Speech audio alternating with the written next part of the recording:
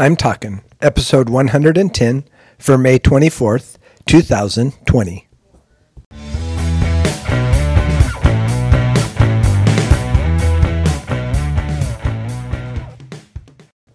This is Joel from the I'm Talking Microcast, where I share my thoughts on a topic that has piqued my interest this past week.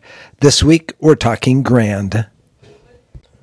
So what comes to mind when you either hear the word grand or you use the word grand? And I think in my use, I'm usually using it in reference to an item, a thing, something that is a little bit more than expected, something that may have caught you a little bit by surprise, and something that is maybe a little over the top, extraordinary, you might even say. And so then I thought of ways that we use the word grand in almost everyday situations. And so we think of kids when you are as old as I and you have grandkids. Does that mean they're more spectacular than your actual kids? Probably not. But why do we call them that? And then when you get as old as my mom, you get to have great grandkids. And so does that make them even better than the grandkids?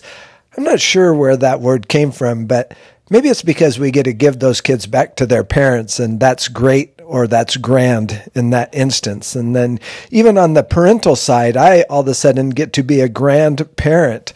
Does that mean I'm better at being a parent than I was when my kids were that age?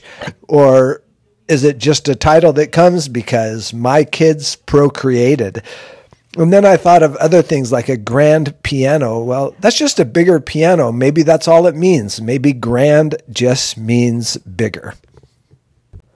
So that brings me to the main part of my talk today on the word grand. And I traveled to Arizona over the Memorial Day weekend. And so on Saturday, my daughter and her roommate took us to see, for the very first time, the Grand Canyon.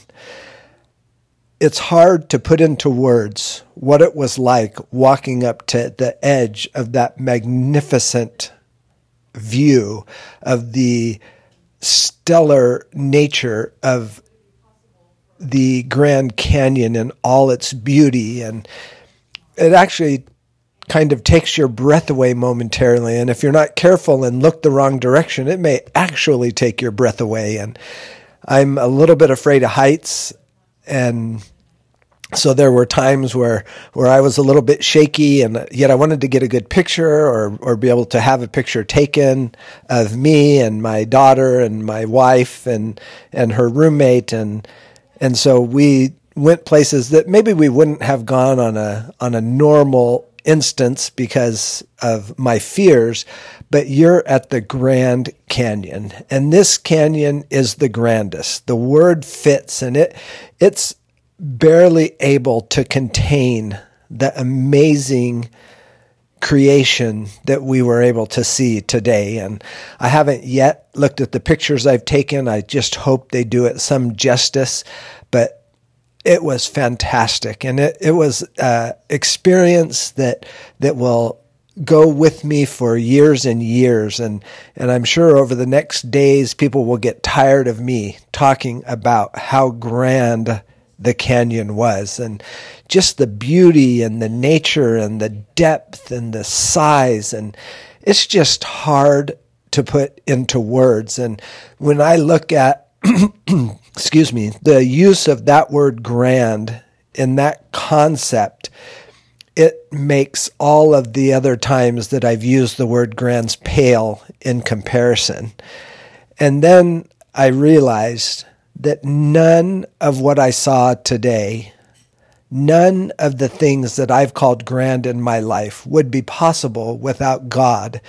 And as grand as the Grand Canyon is, the way that it pales in comparison to who a grand God is beyond explanation.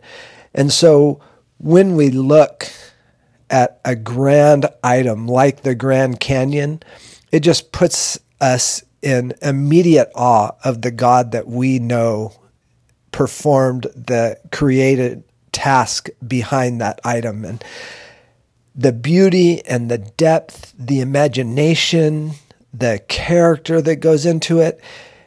And yet it happens over time because of water and erosion, and you get to see all that. But God knew that was going to happen. He knew that beauty would come out. And the grandness of who God is makes those things possible. And I am so glad that I get to serve that God in my life. Until next week, this is Joel from the I'm Talking Microcast.